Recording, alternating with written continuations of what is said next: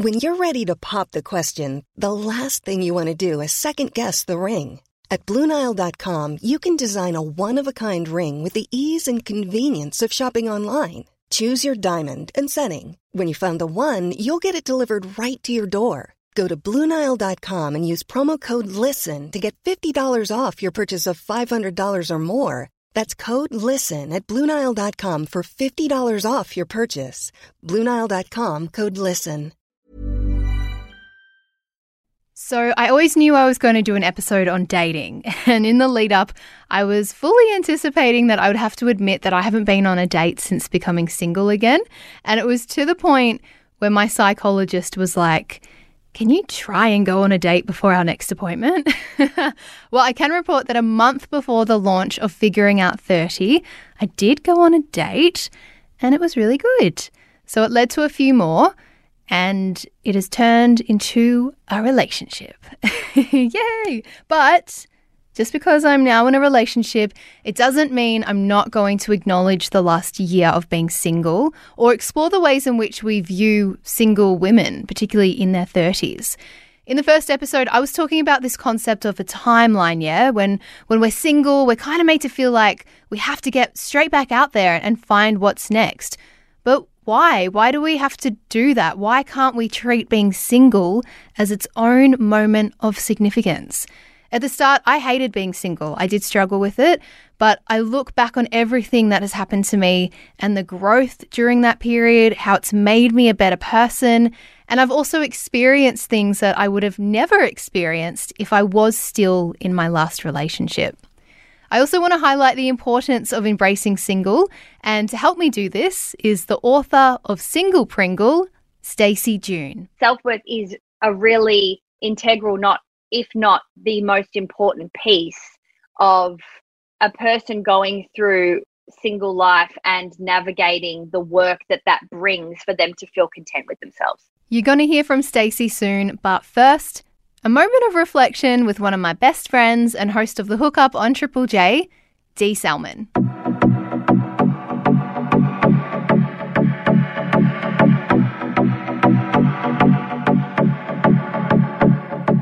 Hello. Let's talk dating. My favourite thing to do ever. I literally get paid for it. You get paid to talk about dating. I do not. But we're going to talk about it now because you were like my rock.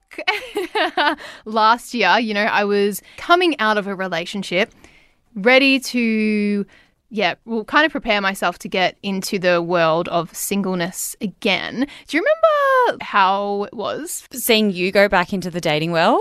Yeah. Oh my God, I was so excited. But that's just me. I get so excited when people, like, obviously it's really sad when someone goes through a breakup, but because I'm like perpetually single, I'm that person that when I have a new friend in the single world, I'm like, yay. I'm like, welcome.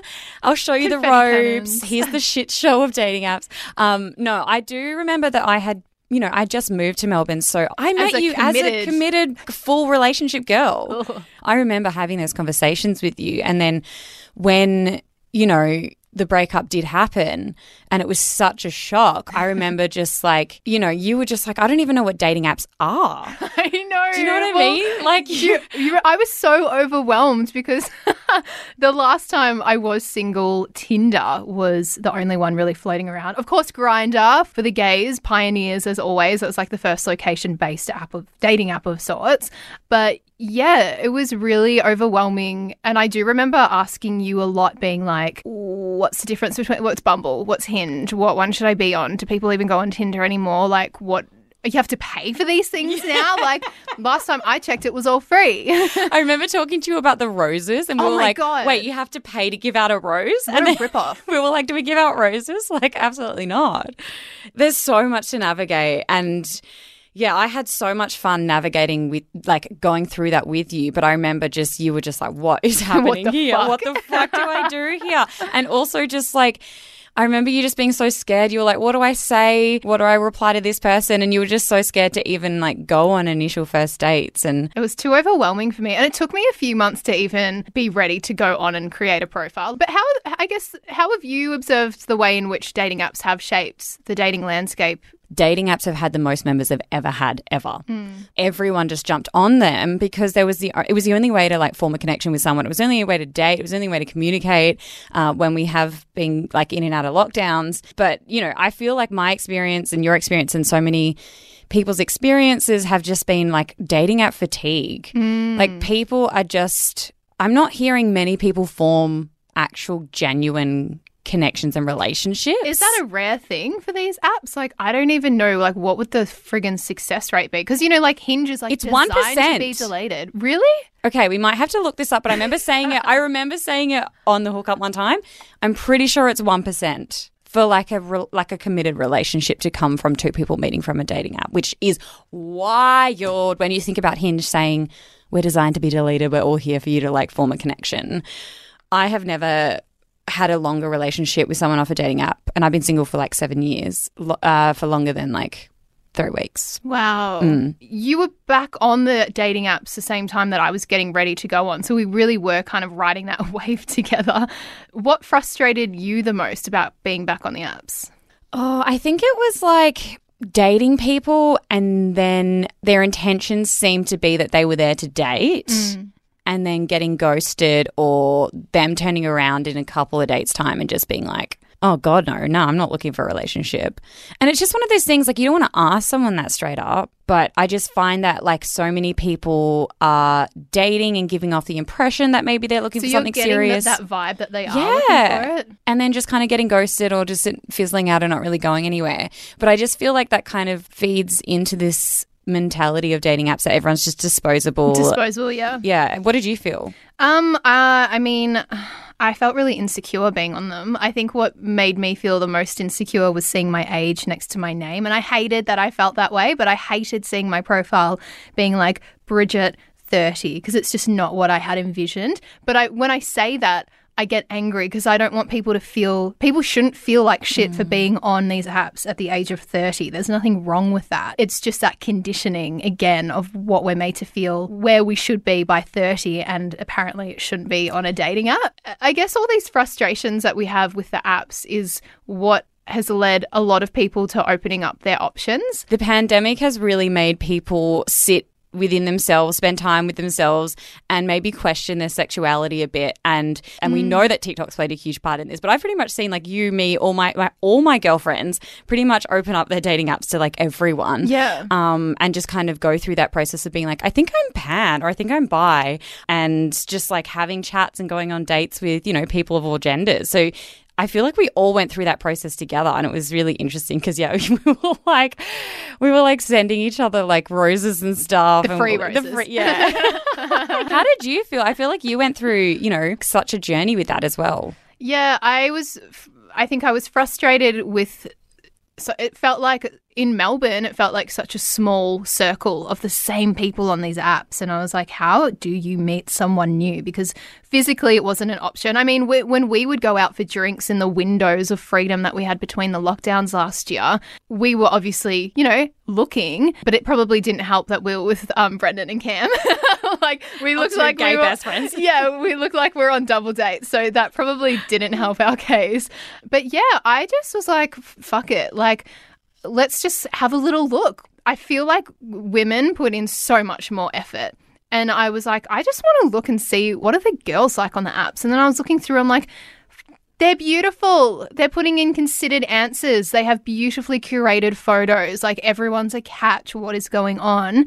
And then I just decided to keep it. Like I totally had conversations with girlies. I didn't go on a date, but I thought it was just really good personal development. But I don't know in terms of labeling like what I would say as a result of that. I don't know. If I'm attracted to someone, I'm attracted to someone. I think you're just curious, and that's also a completely valid sexuality and doesn't need to be labelled. Like, you're allowed to be curious. I also don't understand how people, like, why aren't we all pan? That's what my logic is like. It just intrigues me. You know, it doesn't matter if you're a girl, if you're non-binary, if you're a guy, whatever. Like, if I find you attractive, I find you attractive. Like, it's just that simple for me. Yeah. No, I completely agree. But I've just got friends who are like, nah, I fucking love a dick. And I'm like, that's so fine, babes. Like, I also understand that. Do you know what I mean? Like, I've got friends that are like, why? I wish I didn't. But I'm like, yeah. That is so funny. But Yeah, I mean, look, not all men are bad, not all apps are bad, and Raya was great for me. So we need to talk about that because, like I said before, I saw you going through your breakup and I wasn't a train wreck, right? I have not seen a person deal with a breakup better than you. Thank you, and I'm not paying Dee to say that. No, I remember just trying to be there every day for you because I was like, I don't understand how you're doing this. Like, you've spoken about this before, but you literally went through the most out of nowhere breakup at like 10 p.m. at night after you just finished work. Like, it was so fucked. And then you were turning 30, and then I'm pretty sure you had like fucking press stuff back to back to back to back nonstop for your book release, which is just such a huge momentous thing. And then you also moved house. I literally don't know anyone as strong as you, honestly. That's why I'm so obsessed with you. You're like, okay, but also, I saw you go through that, but then I've seen you go on the like most incredible journey of just like self-development, dating, Journey, The Bachelor, just like finding yourself, coming full circle. Anyway, Raya, you started dating this boy and we're red flag detectives. Oh, yeah. FBI level. Yeah. And I remember he like came into your life and we were like, where are the red flags? Searching left, right and center. And we couldn't find a single one. Like, we were trying. Dee and Pip even interrogated him about his bedroom and the bed frame and what's on his bedside table, like determined to find something. Okay, so tell us a little bit about that. What was that experience like for you? Unexpected, I guess. And I think that's probably the beauty of it. And really easy and fast. You know, in the space of 5 weeks, it turned into a relationship. And that was really foreign for me because my last relationship, it literally took 5 months, of hanging out. So to go from 5 months to 5 weeks and to have no idea how to navigate it or what the right or wrong way to go about it was, like I was kind of looking for a textbook approach, but you can't do that. It's just what feels right for you, like, because every relationship is different. So yeah, I don't know, like it just happened. How are you feeling about it? It's really good. Like, I'm really happy and it just feels easy. And I think that's the most important thing. It's only when I stop to think and then overthink, because I'm a classic overthinker. And that's when, I mean, even when it moved from seeing each other to, like, I guess the official label of boyfriend and girlfriend. And I was talking to you about it and some other friends, and almost like looking for a reason for it not to happen, because that's just my classic self-sabotage. But, if everything's going good and we both saw that as the next thing, then why not have that just happen? Like, why wait until the 8-week mark or whatever, when if you're ready to do it now, why wouldn't you just do it? So, yeah, I don't know. It's nice. I remember you were like, I don't understand. Why is, like, something must be wrong. Like, what's going on here? Like, why is this just happening so smoothly? And I think that, like you said, it's just that classic self-sabotage, because that's what we're used to. But also we're used to, like, getting ghosted or having someone kind of fuck us around. And when it is just so easy, and I just feel like, yeah, we kind of had that conversation. You're going to say I love you before I say I love you. Yeah, I know. I'm seriously in the group chat just being like obsessed. No, there's just like green flag school. Anyway, this is what a relationship, so I hear, is supposed to feel like. Like I was like, Bridget, just go with it, because, you never know what it could lead to, I think that's the thing, though, about not knowing what it could lead to and thinking of what it could lead to. It's really interesting being in a new relationship at the age of 31 now and not predetermining things, I think, because in the last relationship towards the end of it, I really had set up that timeline because I felt like that's what I should do. So now it's just working on. Do you feel like you unlearnt some of the things that you might have had in your previous relationship in regards to those timelines and what you, maybe the dynamic and what you were like, I don't know, hoping to come out of that relationship in this new one now? Yeah, and I think probably the time in which I spent being single, like it was that my number one priority was to, it sounds so cheesy, but to heal and to debrief, like I mentioned this in the first episode, and take the time to unpack and see a psychologist and figure out what I learnt, what I wanted to change about myself, and what I would want to take into the next chapter of life, whether or not that involves a relationship. And even now, we're still working on things, we call it like behind the scenes work, So whilst everything's going great, you can always continue to learn and work on yourself. And so that's kind of what I'm doing. It's interesting, I guess, for my psych to see how different our sessions were last year and what they're like now. But it's all to get a better understanding of how I think, why I think, what my attachment style is, why is it like that? How can I use that to the best of my ability and stuff? PD, we love PD. I know this is really cliched, but do you think that that whole saying around once you become really happy within yourself and content being a single person, that's kind of when someone comes along? Do you feel like before you met your boyfriend that you were in that place within yourself? Great question, Dee. I didn't even prompt you for this. This is because you're a brilliant broadcaster yourself. This is the perfect segue into what you're going to hear next in conversation with Stacey June, who is the author of Single Pringle. A big emphasis of this chat is the whole concept of self-worth and having the relationship with yourself first. Everything comes down to self-worth and how you view yourself. Yeah. So that is what we're going to hear next.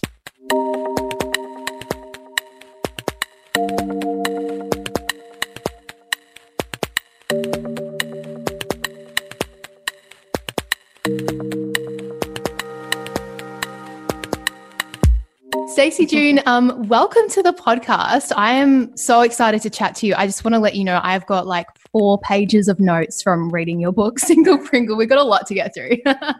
Notes for me or notes for yourself? Honestly, both. Like, I feel like I could write a book on notes for myself based on your book. Oh, wow. That's amazing, Bridge. That's so good to hear. It's been on my radar for a while, Single Pringle. I don't know who sent it to me, but a couple of weeks after my 5-year relationship ended, it was sitting on my desk at work. And I'm not going to lie, I felt personally attacked. I was like, whoa, whoa, whoa, whoa, whoa. Like, it was really surprising to have it there. And it kind of, it took me some strength to read it because I knew it would be confronting in some ways. But there was a quote which I think will be a really good thing to start this chat with, a quote that you had in the book about kind of summed up my reasoning for that feeling. And you wrote that relationships are among the first goals that we're taught to strive for. So being on my own felt like failure. What was your story in becoming single, in that context, and I guess approaching the age of, or being in your 30s? What was going on for you and the context of that line? It's so interesting because when I speak about the book particularly on my Instagram or, wherever I was plugging it at the time, I would talk about how many great lessons and kind of stories were in the book that would relate to people that weren't just single. And it was funny. It was like I would watch even people at the launch or even family and friends get a bit like there'd be some people would be sheepish about holding it and they were in relationships. So that just gives you a gauge of how the shame of being on your own is conditioned and set in us so powerfully that somebody they love has written a book that says single on the front of it, and they're almost apprehensive because some book is going to magically make them break up out of their happy relationships and make them in what is a lot of parts of the world deemed as the most horrific thing to be, and that is single. And on top of that, that is a single woman, because that's just too much. So, even that just gives you some kind of context of the world we're walking around in. As single Pringles, we all start to get a bit more comfortable with that. Even if we're uncomfortable, you have to get comfortable because you're not going to wake up every day dreading your life because of a relationship status like that. Actually, for many of us that are intelligent humans, that doesn't make any sense. That doesn't mean that the feelings aren't there. So I guess that example gives you a bit of an idea of what we're working with in terms of the type of responses we have from family members, the types of things we see across our movies and entertainment, the types of representation we have about the kinds of relationships that are celebrated. There is so much here that is really misrepresented on so many levels, but my book really does base on the single woman's experience, or the person that identifies as a single woman. And so I was exactly like you, but less kind of annoyed by it, more frightened. I found the whole concept very scary. I saw the fear in my dad when my mum and dad broke up, even though it would be argued he was the one that moved that marriage to the place that it was.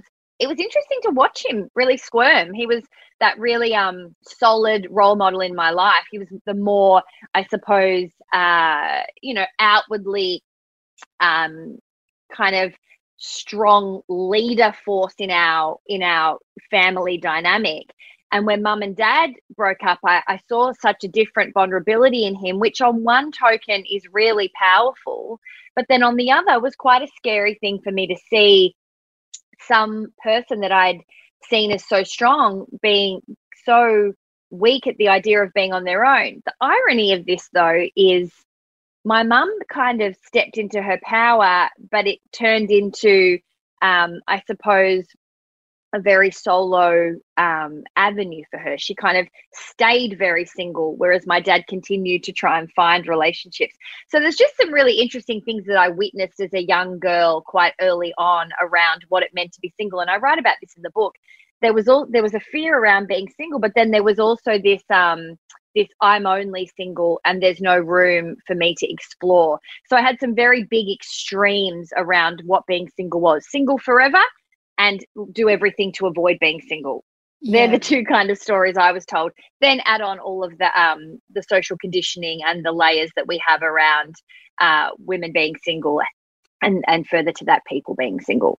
Yeah, and I feel like we can't really, start to embrace being single without understanding the views and what it does mean to be single, because it is different for everyone. But like what you said, I can just imagine, people like holding the book because it's, it is the bold title on the front that says single Pringle, and people are quite intimidated by the S word, which is it's quite funny. But when you talk about, the social expectations and that historical conditioning, and especially the messaging in modern feminism, which would be something that I think we probably have both struggled with. And, just even reading the introduction of this book, right? Like I was literally the second page in and I was really resonating with your path in that newfound single status. You were working in radio, you were immersing yourself in work, but struggling with that idea of the single woman who can have it all and the conflicting nature of that and the anxiety that it brings, where it's like, yeah, you're killing it, but you still feel like there is this external looming presence of requiring to like feel something more when you didn't necessarily need that, if that makes sense. Like, how was that anxiety for you? Yeah, I think that it often had a face. So once you found comfort in it, often the comfort was from the representations we were shown. So you're looking for things, okay, so if I'm going to be confident and I'm going to be proud of my life, I'll also, monkey see, monkey do. Like, it's not so much that I was malleable and was kind of just copying, but you do start to consume ideas of, if you're feeling really sad and really lonely and really vulnerable, you're going to be looking for examples to cling on to gauge some strength, to maybe say, okay, well, this is the way that we do it. Because if there's nowhere in your life that has done it successfully, then you're going to be trying to find examples. Now, one of the big examples was Sex and the City for me. And so there was this really lovely message behind it, but there was, in some ways, like everything's got pros and cons. There was this damaging idea that it was kind of all fabulous. Whilst they did have really vulnerable moments through the storylines, the majority of it was that they were all together. They would be comfortable with that no matter what. And I wasn't. I wanted a family. So how do you live in the comfort of being single, knowing that you do want a more traditional, or at least a version of that picture that, when you're finally finding comfort in being single, is telling you that's not necessary? So there was no real in between. I was having a story told to me that being single was fabulous and being a feminist and a successful woman was amazing. But there wasn't really any characters or people in front of me saying, but that amazing life also involves being a mother.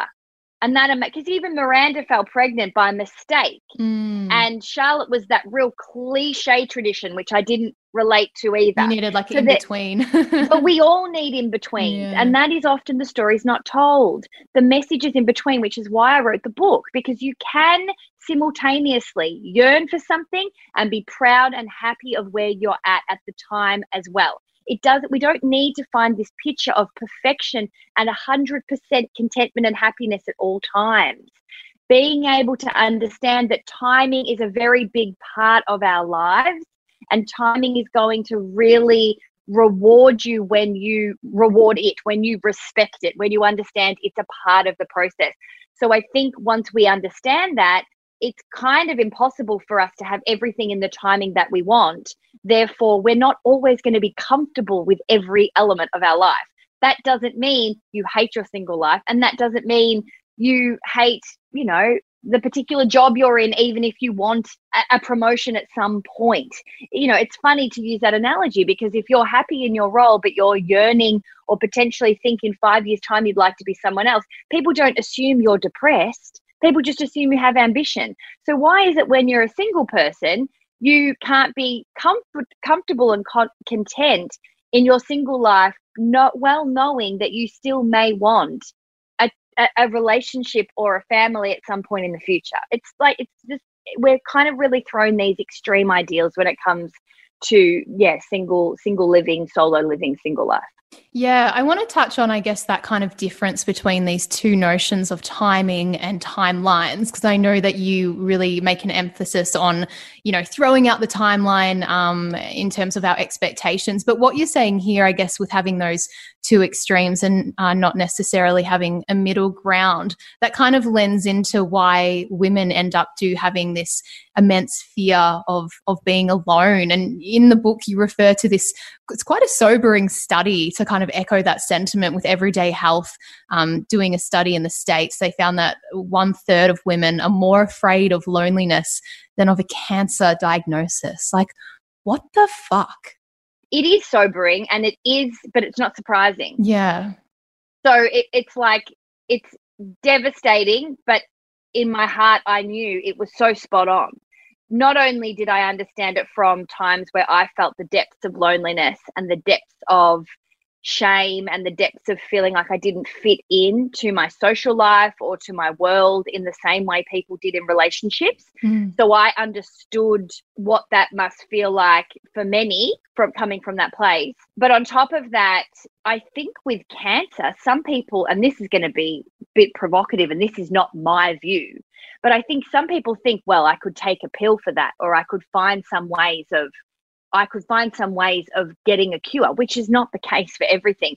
But in some ways, it's the lack of control of being single that is often the most fearful part, that you don't know if you'll meet someone in time to have children, if that's what you want. You don't know if someone will love you back. These are big questions that you really start to ask yourself when you're on your own, that in a medical sense, if you were to fall physically sick, cancer is just the example that was used in that research. But if you were to medically fall sick from something, let's just use for argument's sake, that was curable, you would go and do the medication, and you would take the medication, and ideally it would be over. So you kind of go, it's effed up. But if you really break down the themes of what pain is and what we're scared of, it makes sense, because you don't have those answers, and someone else can't give them to you. You have to find them within yourself.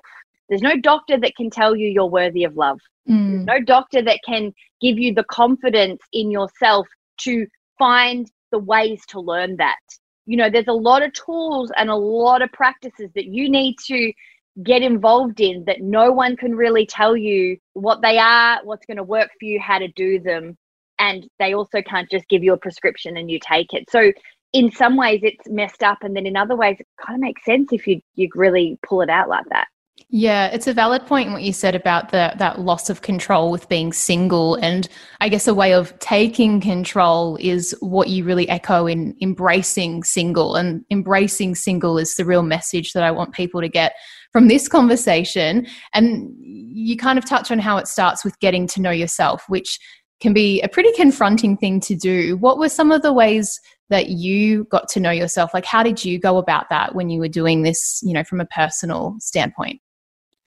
I think straight up, I want to say that it's going to look differently for everybody. Like, as soon as you start saying the word yoga or meditation, it starts to maybe there's, I guess, some word associations that happen in our body. We start to maybe tense up if that's not something that works for you. I'm saying these examples, or I will go in to say some of these examples because they worked for me. I tried a lot of different things. What I found was talk therapy was helpful, but then after a while, there was only so much I could dissect the relationships I'd seen before me. And I found that a lot of the healing I had to do was my physical energy. Like, it wasn't just about the talk therapy and the mapping of your goals and the mapping of your mind and starting to look at the way your thoughts work and your brain works.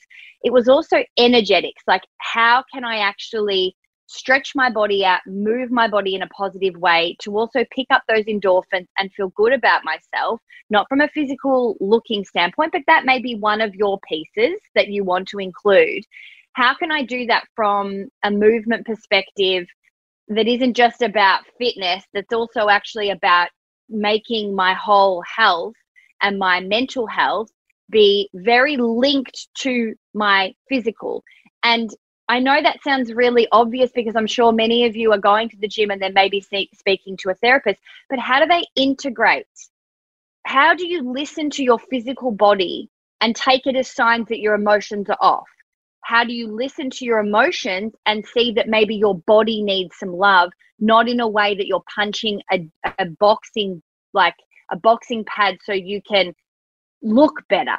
Eventually you start to get a bit of a rhythm as to what are the key factors and how do they integrate, not just focusing on one thing and then expecting that to kind of give you this whole range of knowledge about yourself. It does take, you've got to kind of be a little bit of a project manager of your own life and really try different things and see where you land and start to kind of map it and put together a bit of a schedule and a plan and a job description and a bit of like an organized approach, just like you would with what you're doing with your groceries or perhaps with your job.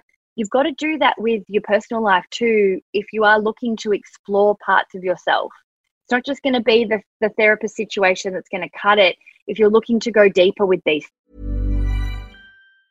Hiring for your small business? If you're not looking for professionals on LinkedIn, you're looking in the wrong place. That's like looking for your car keys in a fish tank.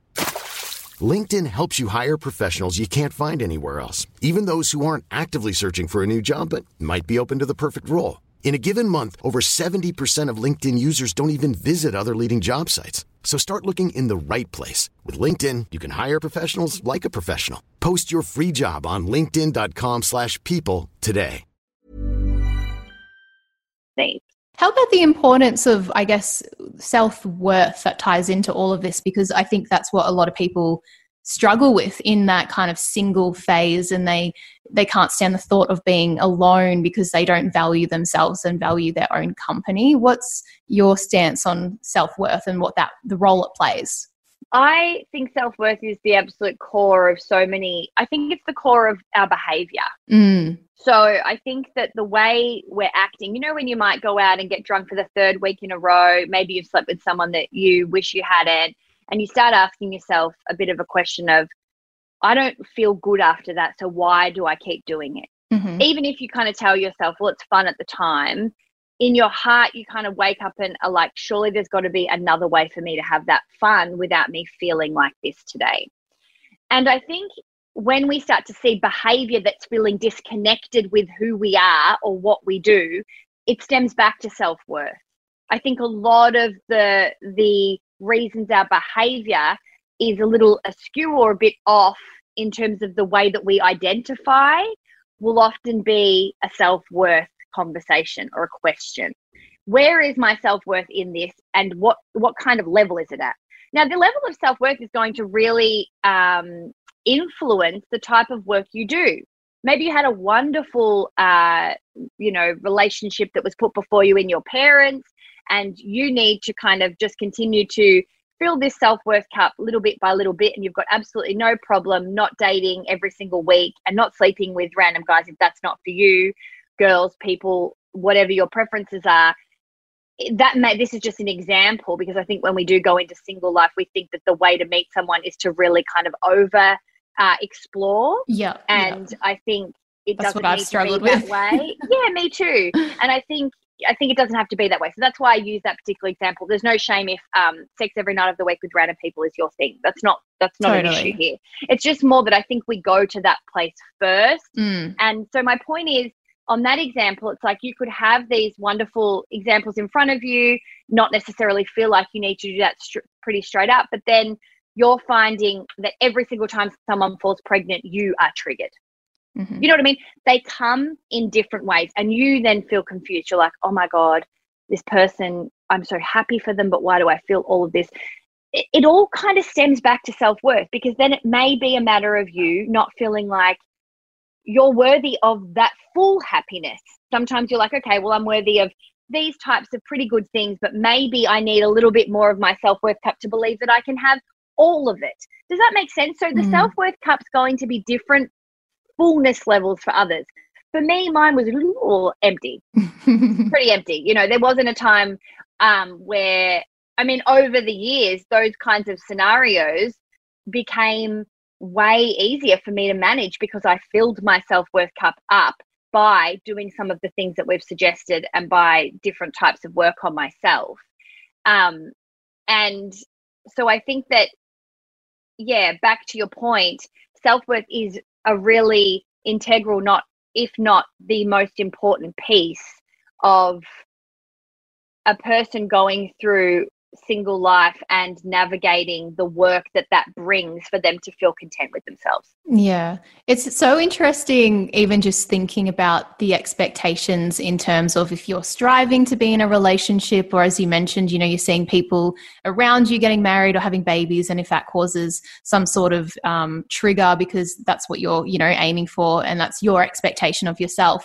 But then the expectations of just being single and not knowing how to be it, because so many people are doing it differently, you know, if they do want to sleep with heaps of people, or if they just feel like it's not for you. So bringing this into what you were saying earlier, I guess, with the timeline, I suppose, you made a real point to throw out this sense of having a timeline, especially in this single phase. I don't want to say phase, but being single, you know, at any point. Yeah, the single chapter. Yeah. What came to, like, what drew you to that, to, you know, make you think, yep, ditch the timeline? Like, how important is it to do that? Well, I didn't think about it. It more became I was so obsessed with the timeline fairly unconsciously. Yeah. That every year my breakup date came up, that I broke up with my partner, I would know. It was like a conscious thing that I was tracking. Like, oh, it's been 1 year, it's been 2 years, it's been 3 years. Like, it got to about the third year where I was now looking at having a single life anniversary, and not in a good way. And I started to think, what am I doing? Like, what the I am doing all of this work to feel good about my day-to-day, yet I still absolutely dread this date. I still remember the date right now. Like, all these years later, I can remember it. And sometimes it may still come up. I'm married. Like, I'm in a completely different chapter, as you say, in terms of these parts of our lives. I don't look at the marriage chapter as being a forever game either. I mean, that's the plan, but I don't have those traditional notions of that either. So it's not like, I still see these things as chapters. I don't see my life now as one big piece of block forever until I die. Yeah. That's why I wanted to really be clear on that when I say chapter, because I think it's like, I still see them all as chapters. And I think that's what the work has allowed me to do too, is to really continue to keep that viewpoint even when you hit a relationship. But that's a different conversation. So back to the timing, I had a bit of a really rude awakening around that point. And it was a bit of a kumbaya moment, because I didn't anticipate being single at 3 years. I didn't anticipate that time. I think the way that I would get through that breakup and through the discomfort of being single was that I just imagined that I would meet someone any day, and that possibility was there, which of course it is, and which of course a lot of people do by 3 years. Funnily enough, many people are not single for that long, which is so wild. Like, whenever I used to say I was single for 4 or 5 years, people would look at me like, whoa. It's like, that's like, if you look at the percentage of a life, 5 years, if you were to live 80 years, it's a very small percentage. I don't understand why it's like such a big thing, but as we've discussed, conditioning, society, blah, blah, blah. Yeah. So the timing for me became a little bit of it was one of those aha moments. It wasn't so much one of these things that I crafted through working or trying to figure out ways for me to get the tools to figure out how to overcome that, like many other things that I share in the book that I did very practically. The irony being now that I'm a yoga meditation teacher and doing my master's in psychotherapy. So I was already on that road to try and give myself some tools to be able to feel comfortable with myself. Having said that, this moment, it wasn't one of those. It was really personal. It was a real moment for me to understand that I didn't have control of this game. And that no matter how much work I did, and no matter how much I tried to control what I couldn't control, the timing was something I could never control. And that's a promise from me to you, from me to anyone listening. It's a given. And it can be a given, and you may understand and accept that logically, but your heart doesn't accept that for a long time. Your heart will fight it. Your heart will even try and distract you with the kind of if you're a Sex and the City person, like the Charlotteism, the almost the toxic positivity, that it will override the ability to be in the truth sometimes. And that's okay. We need to survive different ways. So being super optimistic is not a negative trait, but it also does mean that it can take us out of our truth and feeling and processing what we need to feel and process for our bodies and what I believe, our kind of dharma to move on to the next stage, for the timing. So if we skip the lessons, and this was one for me, it might not be one for others, but for me, it was a lesson I had to learn about timing, about universal timing, and about acceptance of my lack of control. Now, if you read the book or you've ever listened to anything I've shared, control has been my big life journey. I didn't have a lot of control as a kid. I tried to gain control, and I continue to try and have it in different areas of my life. It will come out and look a million different ways with a million different costumes. Even when I feel like I've nipped it in the bud, it'll come through the door in a different way, and I'll be like, oh, fuck, that's another control thing. And so for me, it was a real big acceptance of that fact.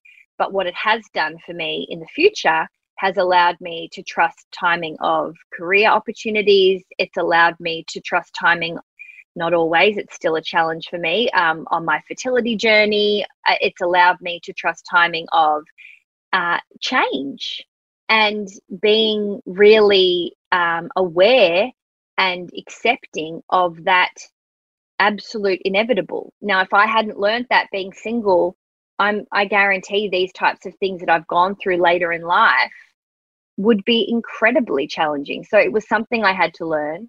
It's something I feel many of us will learn it in different ways, but it is something that I think if you can try and learn about that, or you're open to exploring that when you're single, it's only going to be a friend for life, because it's not something that just applies to being single. It is a universal truth. It's a universal lesson that is very helpful to have, because the surrender piece in life is such a really big part of us living harmoniously, and the acceptance of timing is where that journey begins. Yeah, man, I was nodding my head so hard when you were kind of talking about the process of, being in that single chapter and taking that time and having other people look at you with that when you say, I've been single for a few years and people are like, oh, what? That's a while. People also sometimes just don't understand that can be a complete choice as well. And like for me, that process is important, and seeing this single chapter as just like an opportunity, really. But I feel people don't really understand that it can be a choice, it's still that external judgment and sense of pittiness. I really want to just point out there to your listeners that is the piece of a self-worth. Like, I literally am looking at your cup and seeing where it's full in self-worth. Now, there's no shame on the different levels of that. And you may, I hope this doesn't happen, but people may have situations that happen to them in dating that then take away some of their self-worth, and things will happen when you're in the arena, as Brene Brown says, that's where the real work starts to happen. You go in and then you're like, oh, because you can stay not doing anything like you've done, which is such an incredible choice, and you may choose that many different times down this path. I went in and out of the game a little, but my point is, at where you're at the moment, that self-worth piece is really, I don't know if you can attest to this, but it feels quite full. Like, it feels like you've worked hard at that. It hasn't all felt comfortable, but these decisions for you to fill that glass were really important for you to have first. Now, when you jump into the dating world, that may change a little bit, but having that awareness of what you've needed to do to have that glass full will be a very big helpful factor when you go, I'm getting out of this. I need a break. I don't need to date for a second. We don't need to stay. Once we're dating, it doesn't mean we just have to be dating all the time. You can go back to this piece and vice versa, but it will depend on that self-worth glass. So when you were talking, I didn't have that glass full. I was completely obsessed with having someone fill that for me when I left my relationship, which it sounds like you were really interested and really inspired to fill it yourself and figure out how to do that. That timing will happen differently for everyone, and that glass will go up and down on this journey. But I thought, just as you were saying, it was such a great example to show the differences.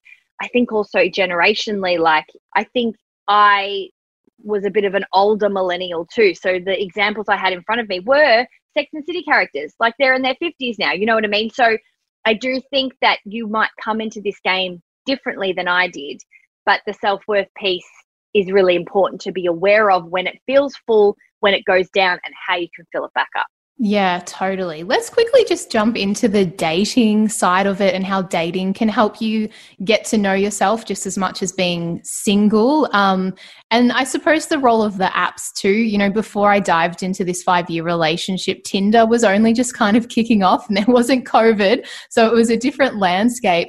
I was really overwhelmed with the apps, looking at them last year, signing up. It was interesting what you mentioned before, how you can just you can literally pause your Hinge profile. If you want to step out, you can pause it. So that's great.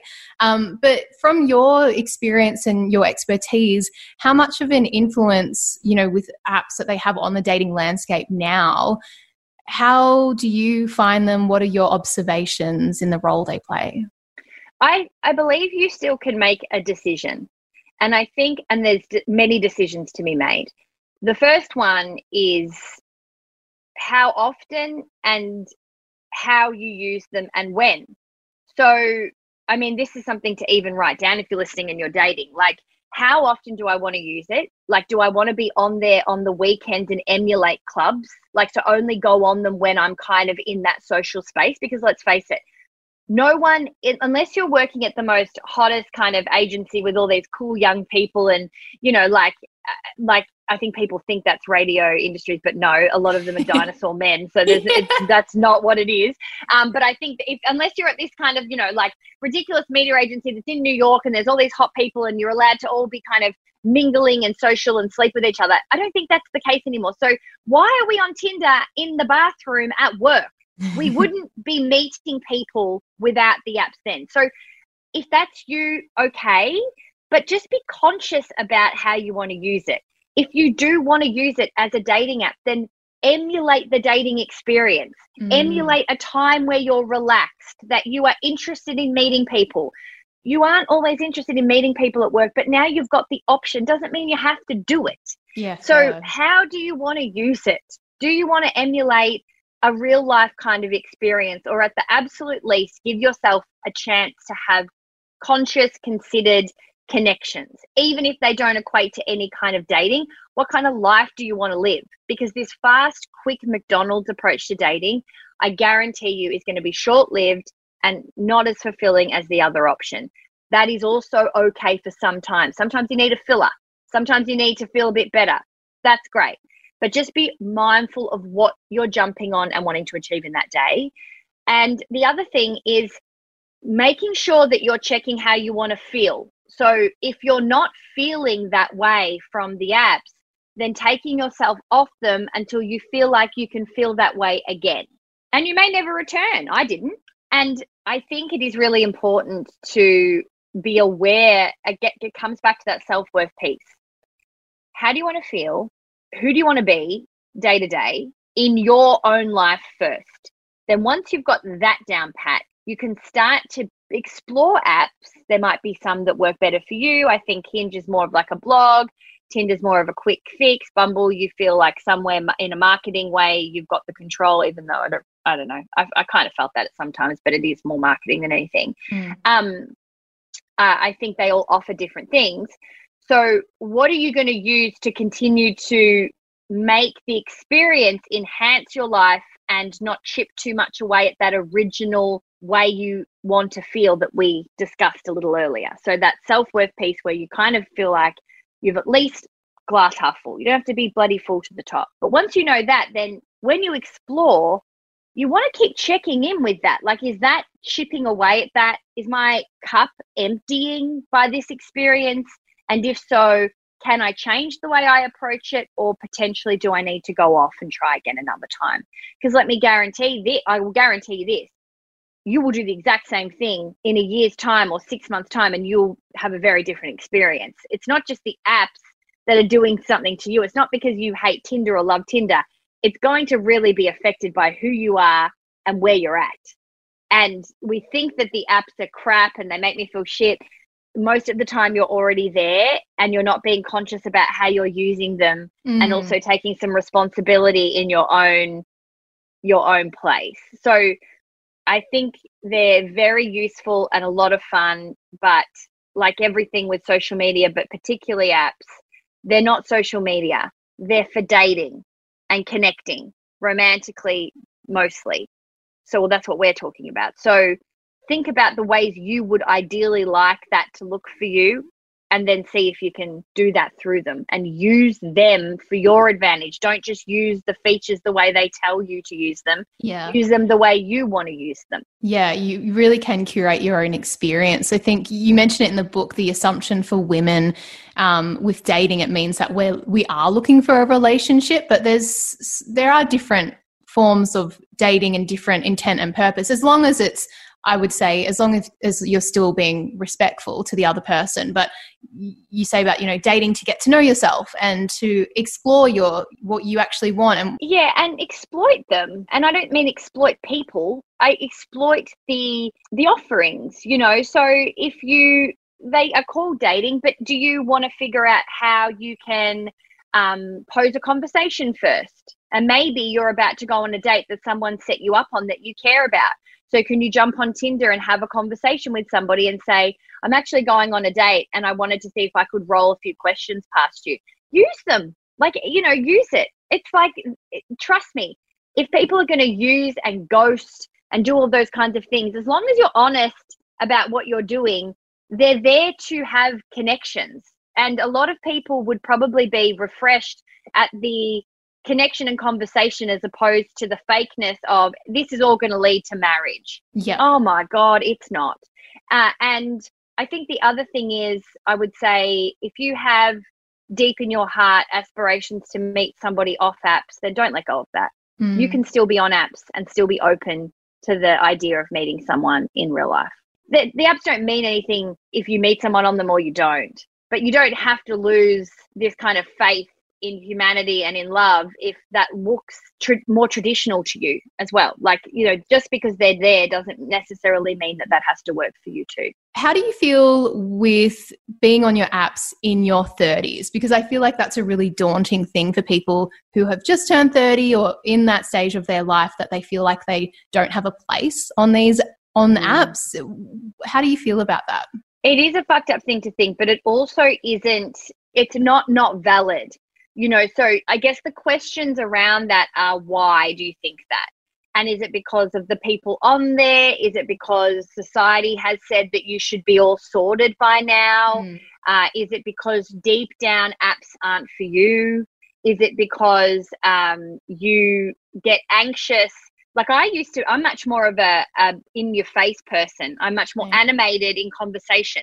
I don't like putting still photos of myself and a fucking bio. Like that just was like, that gives it doesn't give a clear idea of who I am. So it just made me it just went against a representation of myself from the beginning. And I was in kind of branding and telling my story. So then to be on apps, I was like, this doesn't represent me. And that's what I do for effing living. So it may just also be that particular forum doesn't feel for you. But whatever the answers to those questions are, work with the issue from that end, from what your problem is with it or what your feeling is about it, not I guess a kind of notion that apps have an idea of the way they should be and therefore it's put on to you. So if you are feeling uneasy about it, dig deeper as to why, because it may then take you to a place where, okay, they aren't for me. And I'm scared because I don't know how to meet anybody if it's not on apps. And then the other question may be, I have an issue with my age and I'm really scared about going into my 30s single. And I was fine in my 20s, but now 30s is a whole different thing. Why is that? It's actually going to open up a whole heap of stuff. It doesn't mean you stay on apps. It may actually mean that isn't what you want, So I think that it's really important to learn about that and continue to take the narrative, the control, and I guess the emphasis back on you, and not, because in being single, it's such a hard time of your life because there are so many elements that you can't control. And so where you can control, do it. You know what I mean? So if you can actually own the narrative of that situation, then own the narrative, but don't make it out like it's happening to you, because it's not. You don't have to be on apps if you don't want to in your 30s. That's fine, but use it as information. Stacey, this podcast is called Figuring Out 30. I'd love to know what you think has been the most valuable thing that you have figured out about this stage of life, whether it be dating related or maybe something more general. I think going back to the conversation about timing, and I suppose an element of that picture we haven't covered as much, that I do think is probably one of the key lessons and pieces of work that brings me the most comfort, but also the most, I'm working on this word at uni, to be congruent. So to be really honest with who I am and where I'm at and what that looks like from a real soul kind of truthful level. And I think the key part of that is learning how to surrender. And the timing is one factor to that, but the surrender piece is really important to also start to get at one with the fact that maybe some of the social conditioning and the pictures that we've created for ourselves may not actually be the pictures that either our heart is yearning for. It may not be the picture that we will end up with. It may not be the picture that is best for us.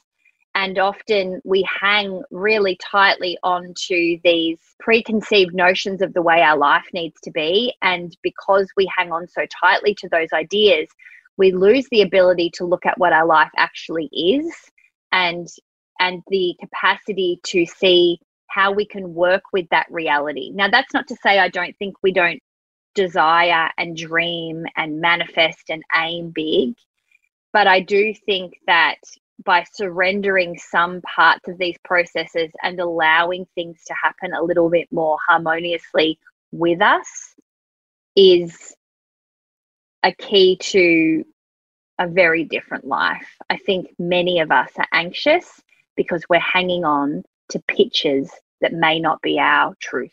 And once we start to surrender, it may return to be your truth, but I think often the surrender part is a part of the process to learn that.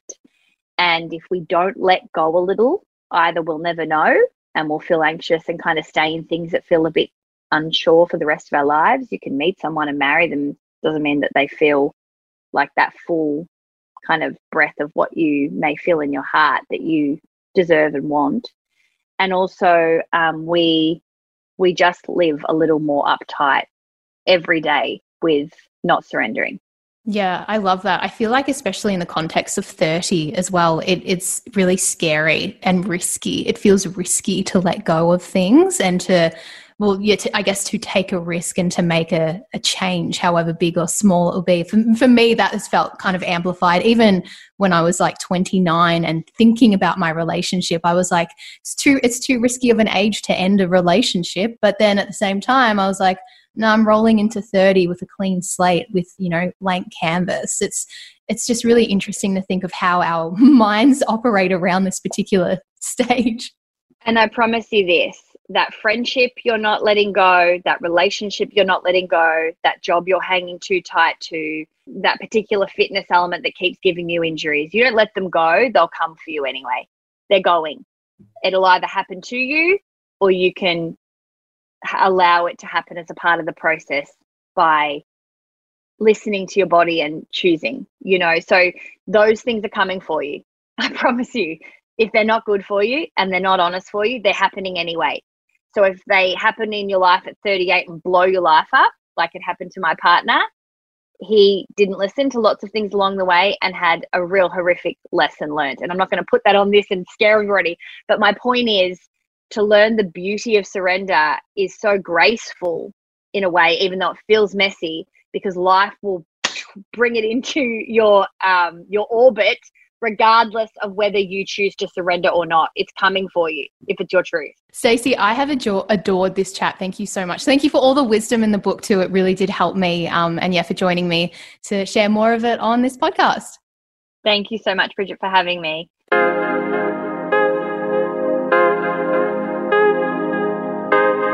You can find Stacey June on Instagram at Stacey June, and a link to buy her book Single Pringle is in the show notes of this episode. You can also find my friend Dee Salmin on Instagram at d.salmin, and you can hear Dee hosting The Hookup on Triple J every Sunday from 9 p.m, and also the Hookup podcast.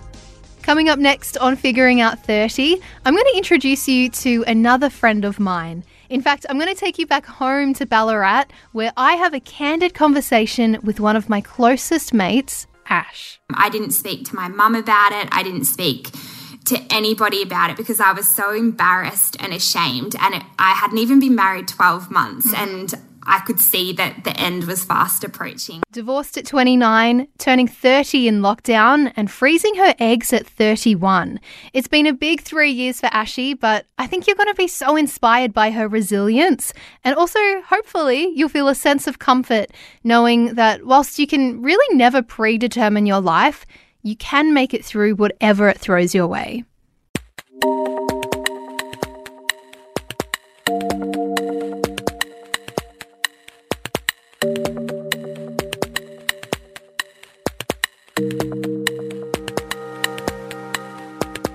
Figuring Out 30 is an independent podcast produced and presented by me, Bridget Hustwaite. You can find me on Instagram at Bridget Hustwaite, and you can also drop me a line about the podcast anytime at figuringout30@gmail.com. Don't forget, you can hit subscribe if you want to stay across the latest episodes. And hey, if you like what you're hearing, I would love it if you could leave me a little review or rating. Thank you so much for your support. I'll catch you next time.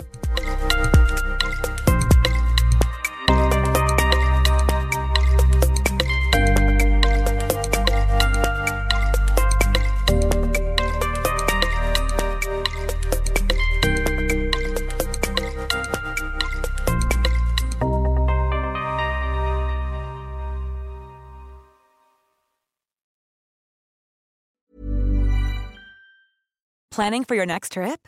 Elevate your travel style with Quince. Quince has all the jet-setting essentials you'll want for your next getaway, like European linen, premium luggage options, buttery soft Italian leather bags, and so much more. And is all priced at 50 to 80% less than similar brands. Plus, Quince only works with factories that use safe and ethical manufacturing practices. Pack your bags with high-quality essentials you'll be wearing for vacations to come with Quince. Go to quince.com/pack for free shipping and 365-day returns.